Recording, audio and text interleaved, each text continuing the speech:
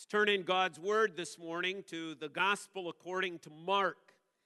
And we're going to be reading from chapter 10, but I'd ask you to turn simply to chapter 1 to begin.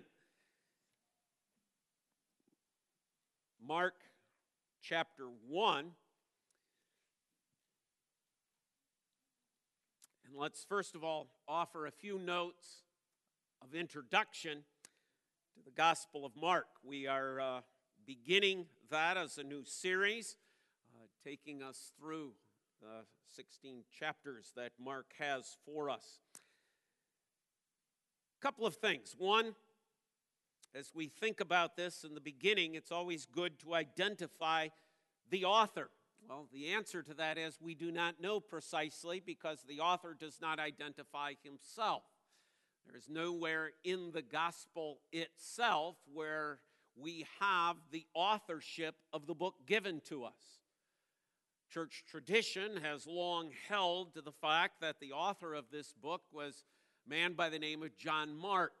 And we have early church fathers already in the 100 ADs, shortly then after the conclusion of the New Testament, who were already at that time giving the authorship to John Mark.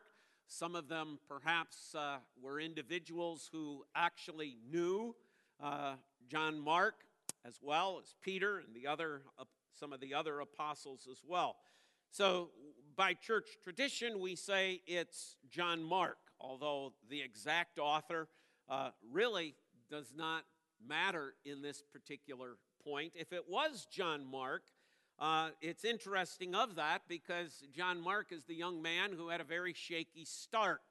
He's the young man who goes with Paul and Barnabas on that very first missionary journey, but quits. Leads to that dispute later when Barnabas wants to take John Mark on another journey and Paul says no. And they split up and the gospel efforts then by God's providence were doubled. By the end of his life, however, that relationship with Paul had been restored. Paul even comments on the good work and faithfulness of John Mark and the fact that he was needed and necessary. Paul even asked Timothy to send him to him because he is so needed and necessary. So a relationship that at one time seemed to have soured, certainly by the end of Scripture seems to have been restored. If this is John Mark, we know from the book of Peter that Peter and he had a very close relationship.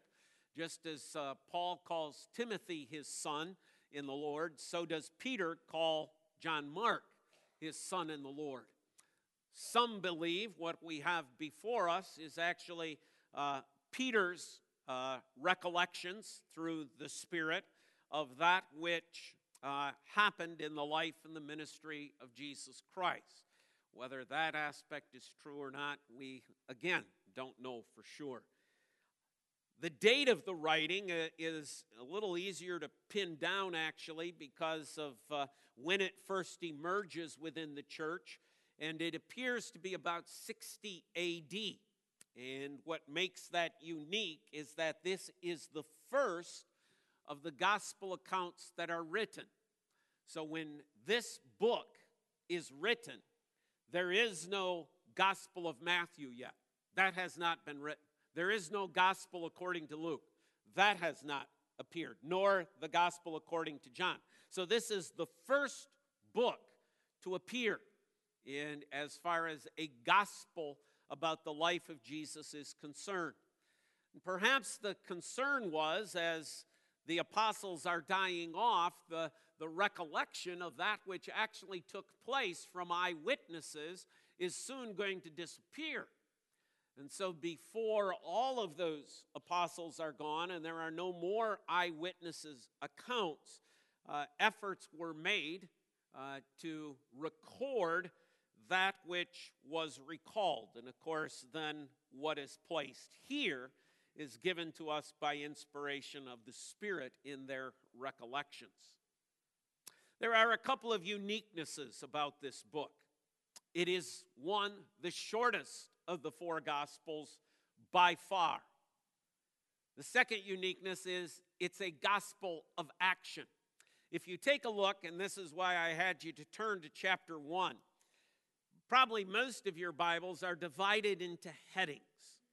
So note in chapter 1, there are 9 different headings. There are 9 things that happen just in chapter 1. And one of the favorite words that is used in this gospel is the Greek word for what we would say is immediately. It is fast. It is fast-paced. Things are coming at us quickly. That's one of the reasons why a lot of people believe that it was Peter's account, because that pretty much fits Peter's personality. Quick, fast, quick, fast.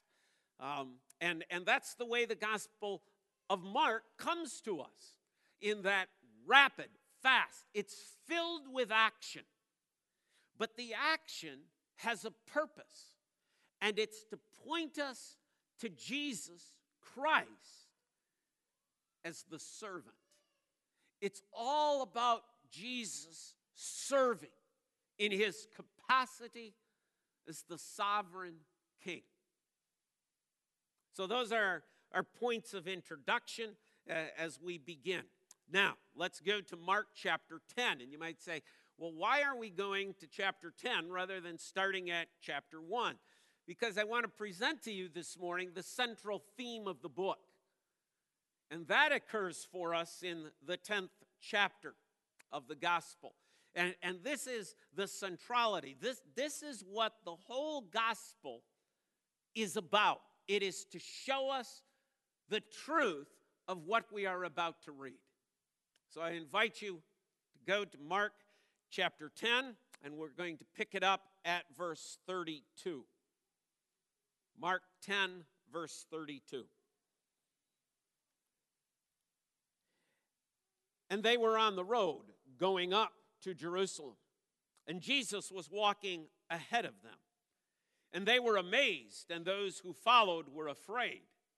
And taking the 12 again, he began to tell them what was to happen to him, saying, "See, we are going up to Jerusalem, and the Son of Man will be delivered over to the chief priests and the scribes, and they will condemn him to death and deliver him over to the Gentiles.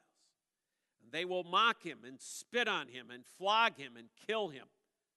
And after 3 days he will rise."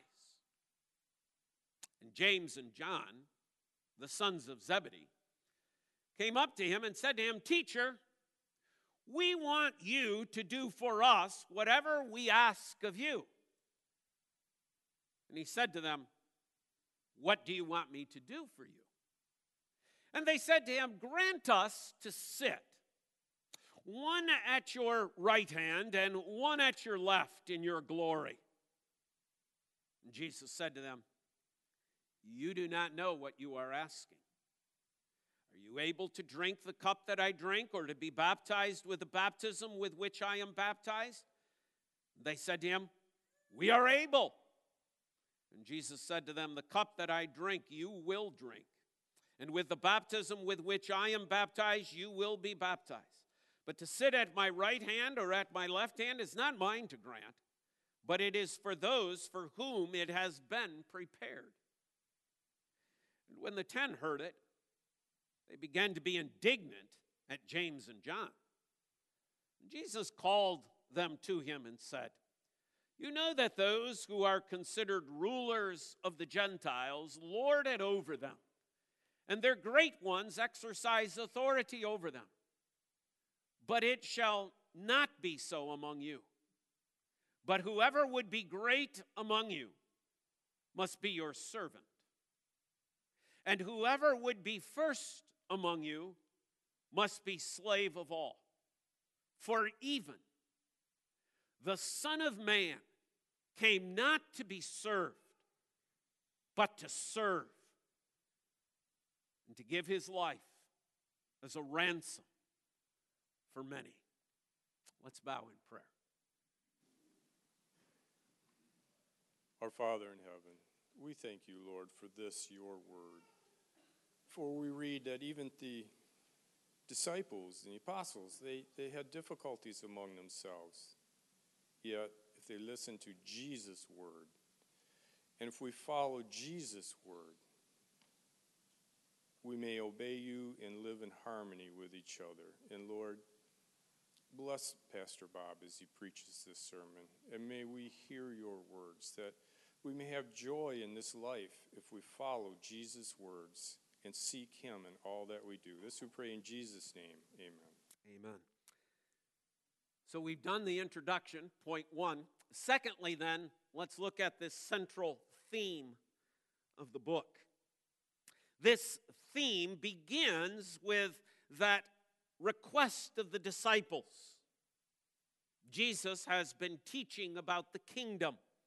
He's been talking about, as you go back over the chapters, the fact that the kingdom of heaven is at hand. In fact, that begins the ministry of Jesus. It's the first sermon out of Jesus' mouth. The kingdom of heaven is at hand. Repent because of that. For 3 years now, because chapter 10 takes place at the end of Jesus' earthly ministry, they're going up to Jerusalem, and the crucifixion is about to occur. But this teaching about the kingdom has caught the ear of James and John. Now, we could say much about their request, and there is much to say about it, but they've at least been listening. The other disciples seem to be in a complete fog about what's happening, even when Jesus talks about going to Jerusalem to die. But you notice how that section ended. Then I'm going to come in my glory. Oh, James and John think, oh, you're going to come in your glory. That's when the kingdom is going to come. Hey, we have a question. Now, if you read this event as it's recorded in the Gospel of Matthew, they aren't even so bold as to do this themselves. They actually get their mom to do it. Okay? Mom, you go and ask. You go and ask. Now, Mark is reporting to us the fact that this isn't coming from the heart of the mother. The mother is simply the spokesperson. This is coming from the heart of James and John. We get it, Jesus. You're going to have a kingdom. Hey, when you get there, we'd like you to do something for us. We'd like to occupy 2 thrones, one on your right and one on your left. Now, one wonders how they were going to duke it out, who got the right side and who got the left, but maybe they were simply going to go by age in that regard. We don't know, but they wanted those positions. See, traditionally at various banquets that were held in this day and age, those were the places of honor. When you gave a great banquet and you invited guests, then on your right and on your left, you invited the most important people. So they want simply to be known as the most important, as the second in charge of this kingdom. This is their request. Jesus reminds them of worldly ambitions, that they're not to be this way within the kingdom. How true it is that in this world in which we live, that worldly ambition of gaining position, of gaining power, of having prestige are so important. When people climb all over one another in order to get those places. They'll put others down. They'll tell lies. They'll sabotage the work of others. They'll flaunt themselves, brag up themselves, try to point out the faults of others without dealing with the beam that is in their own eye. All because we want to go up a notch on the ladder. We want to go up a notch. We want to go up a notch. We do it starting at birth. We demand our mother's attention. We won't let her get a good night's sleep. We won't let her get a nap. It's all about us. meet our needs. As we grow up, we get a little sibling in our home, and then it all becomes about the competition for mom and dad's attention because this little one is taking so much of their time. We now need to act out in various ways to kind of gain their attention. And throughout school, throughout work, throughout our lives, that worldly ambition of climbing the ladder, whether it's economically, whether it's socially, whether it's in terms of power, prestige, whatever it is. It's all found here in this request of James and John, isn't it? Even in the church, this comes about.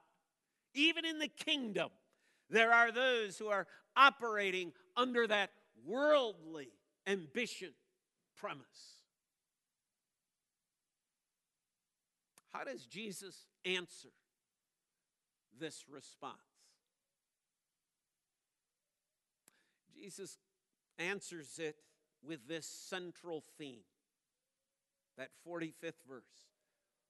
For even the Son of Man came not to be served, but to serve, and to give his life as a ransom for many.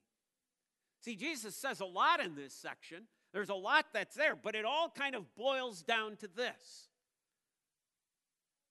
So let's break this whole thing down into those various components. First of all, Jesus says, even the Son of Man. Why does he call himself that? Well, it actually begins back in the book of Daniel. If you page back to Daniel chapter 7, Daniel has a vision of this Son of Man.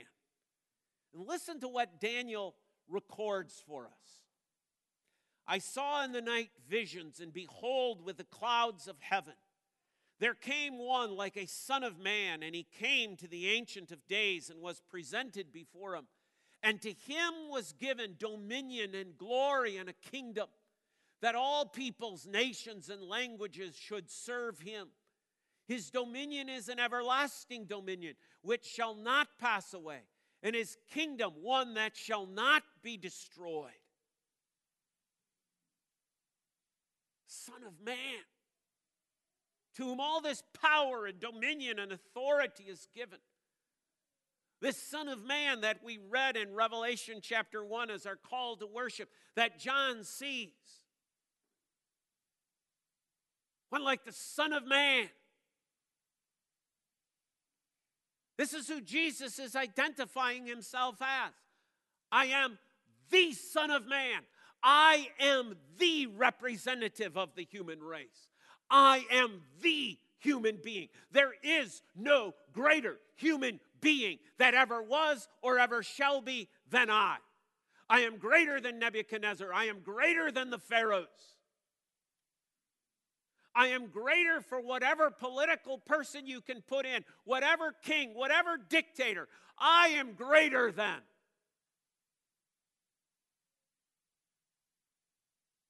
Even the Son of Man. Even the one who has a kingdom and glory. Even the one who has a dominion that is everlasting. You see, none of those others have an everlasting dominion. Nero's dominion isn't everlasting. Julius Caesar's dominion was not everlasting. Alexander the Great's dominion wasn't everlasting. David's dominion wasn't. Solomon's wasn't. Hitler's wasn't. No other son of man, no other human can claim that which Jesus can claim. The kingdom that shall not be destroyed. Ever see the pictures of Germany after World War II?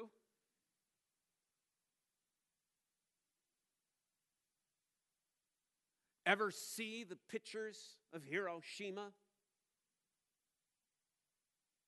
after the God Emperor empire is destroyed? But the Son of Man has is a kingdom that shall never be destroyed. For even the Son of Man, the glorious, almighty, sovereign Son of Man, Christ, even the Son of Man, what? Came not to be served,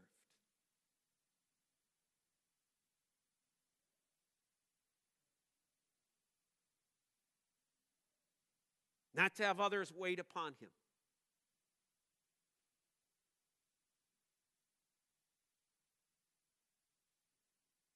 not to order others around,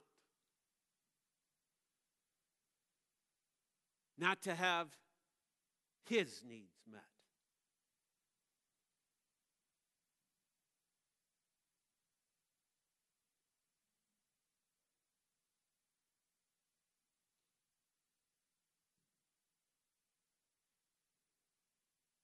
Not even asking for it.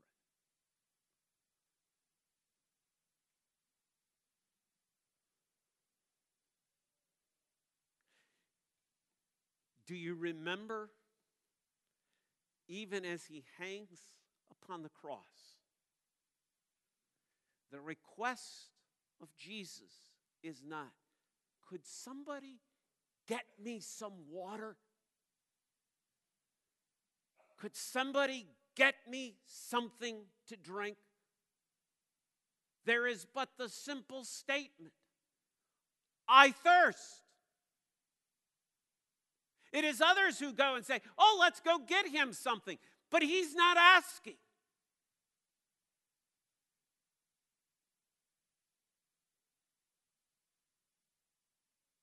Even the Son of Man,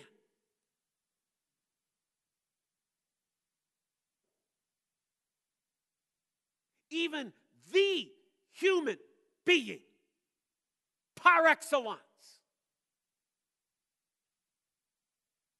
even the one who stands at the top of the ladder,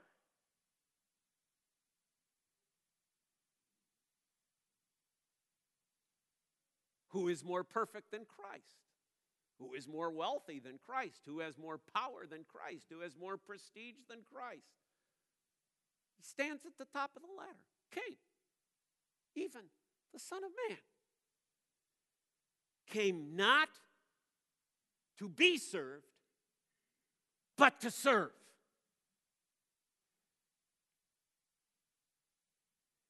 That word that's used here, to serve, means to do the most common, the most ordinary, the most menial of tasks.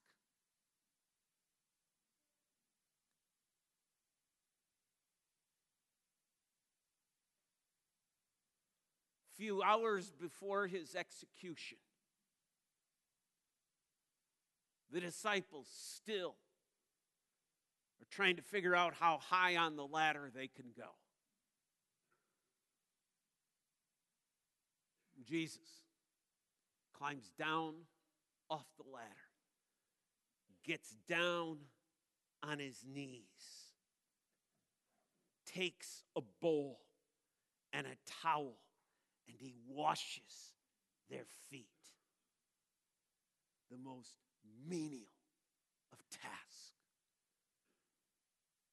Think who this is that is on his knees washing feet. The Son of Man.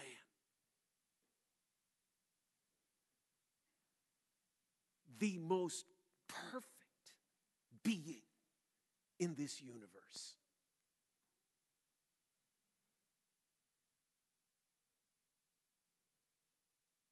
Hey, we'd like to sit on your right and your left.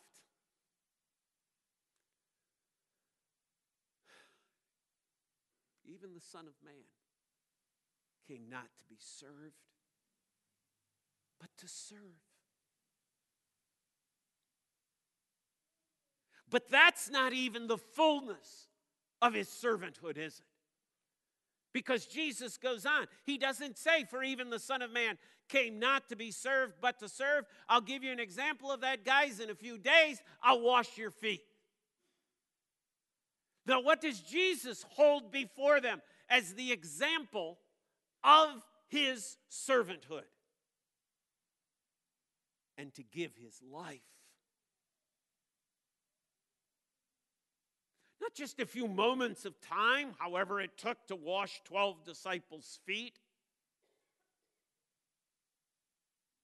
12 disciples who he knows one is going to betray him, one is going to deny him, and 10 are going to desert him.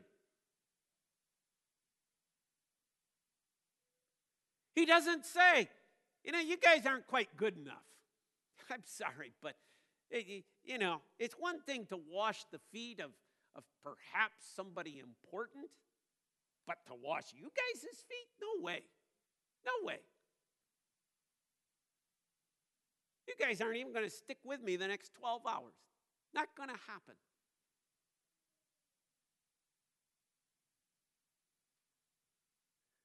But even that, isn't it? To give his life.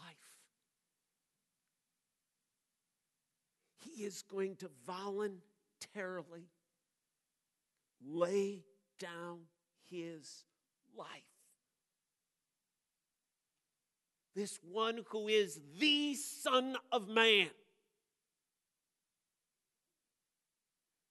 is going to take his life and say,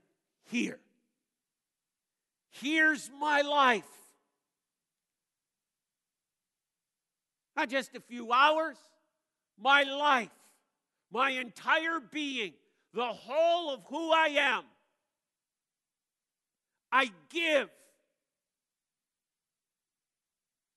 I'm willing to die. I'm going to die. The Son of Man will die. That's what he said to them along the road. That's why they're hanging back. They're going, I don't know if we like this. Come on, guys. Come along. Come on. I'm going to Jerusalem. I'm going to give my life. I'm going to die.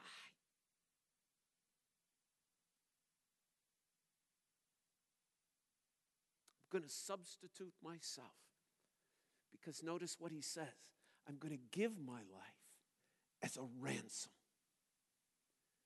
as a payment. As a payment for a slave. I'm going to give my life for those who are enslaved to sin.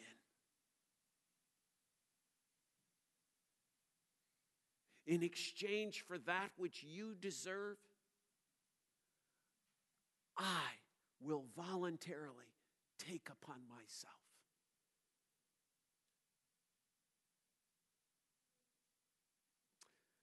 1 Peter. That's why, we'll probably be referencing Peter often in this because of that tie-in. But in the book of 1 Peter, chapter 1, listen to Peter in verses 18 and 19. Knowing that you were ransomed from the futile ways inherited from your forefathers, not with perishable things such as silver or gold, but with the precious blood of Christ, like that of a lamb without blemish or spot. Ransomed. A price of damnation, of the wrath of God, of death, paid. Not just for some deniers, but for sinners like you, like I. For those who have committed the most despicable and heinous of sins.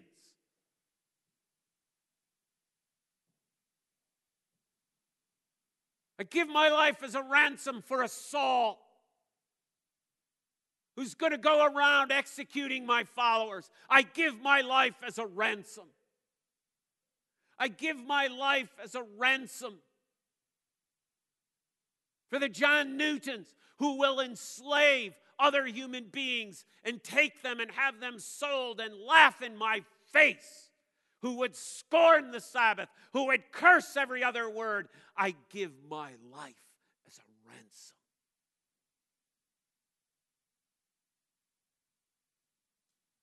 Give my life as a ransom.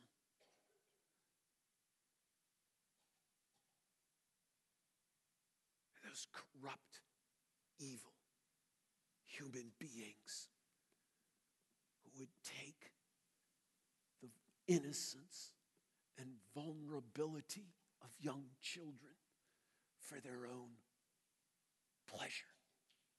I give my life as a ransom for many.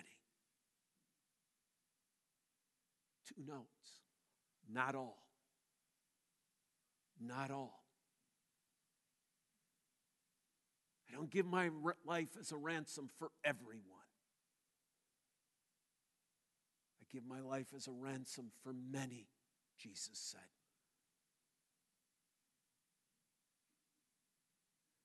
But he also didn't say for few. The book of Revelation in a few chapters is going to remind us of a multitude that no man can number standing around that throne. Oh, there's people, you see, that we think have done such horrible things. They could never be around that throne. And Jesus said, oh, yes, they will be. I die for the many. I die for the many. Will all? No. Only those that God grants that glorious gift of saving faith. That glorious gift of grace, of repentance, of turning, of embracing and confessing Christ, and of seeking to live a Spirit-filled, holy life. But oh, the depth of the many. How far that will reach.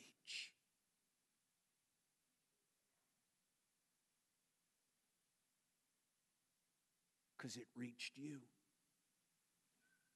It reached me. We who were enemies of God have been brought near through the ransom paid by Jesus Christ. Here is its central theme. Here is what the book seeks to disclose. Here is what the author is seeking to place before you. Let me give you another example. And here's another, and here's another, here's another, here's another. A book filled with the good news of what? The Son of Man came to give his life as the ransom for many. And I ask you, my friends, what's the implication? What is Jesus saying? What is Jesus teaching? He's teaching not only this glorious truth of his life, but if he is the head, then what should his body be doing? Should his body not also be doing that which he has done? Is it not Jesus who has told us that none of his followers shall be greater than their master? None of his followers are on a higher rung than he. None of his followers have the right to say, yeah, Jesus did that, but I don't need to. Jesus gave his life as a ransom. Jesus came not to be served, but to serve. But I'm James, I'm John, I'm Peter, I'm Bob. I deserve to be served. No one of my followers is greater than I. Nor are you. nor are you.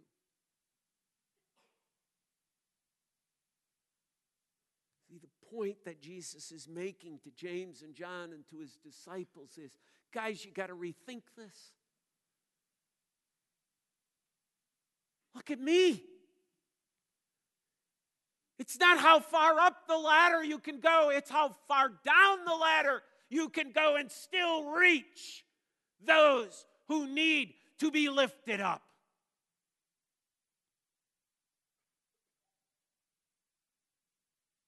Oh, and the opportunities. Oh, the opportunities are everywhere. Let's start with our homes. I'm the king of this castle. Well, what does the king of the castle do?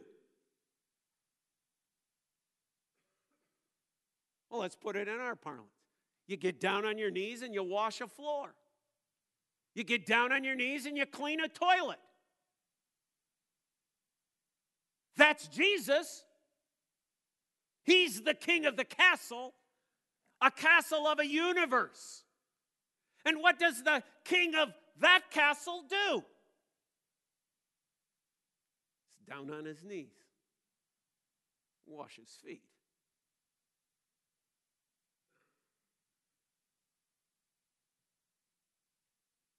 In our homes, at our places of work.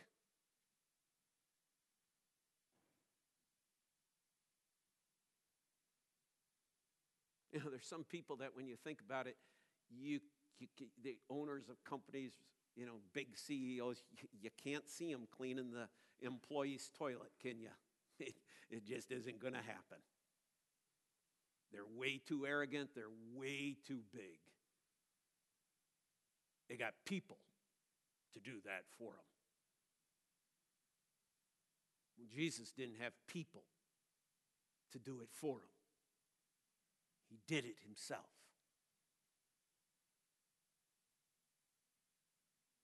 In our schools, janitor's job to pick that up. Janitor's job to clean that spill. Guy gets paid for something, I might as well throw my trash out.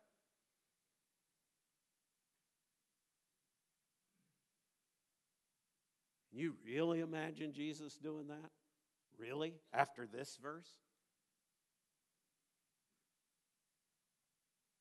How about in our community?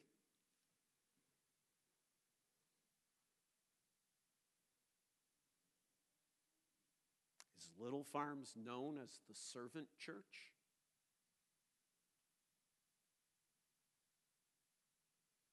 Is that the message we convey to the world? To our community? We're here to serve.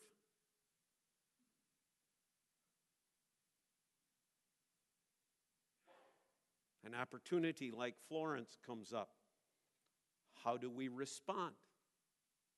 Do we give? Do we go? Do we pray? Do we care?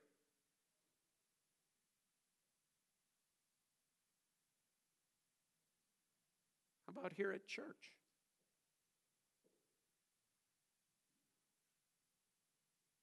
Do you serve? Well, not in these official capacities. Do you serve? Like Christ. We're going to have coffee in the gym. You know what that means, right? You know what that means. It happens all the time. Probably happens once a week, if not more. What happens? Coffee spills. Are you a rag runner?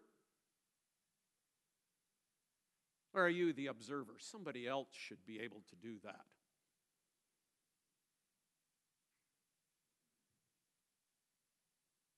The crumbs that inevitably will be on the gym floor.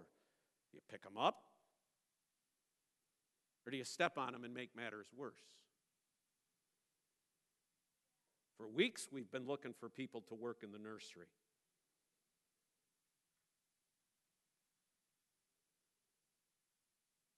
And it's nice we ask young girls, but it would seem to me that our thought would be we'd really want the young girls to be in church And perhaps if I'm older, I could expend one Sunday service every 3 months to take care of little children, because that's what Jesus did. He brought them to his knee.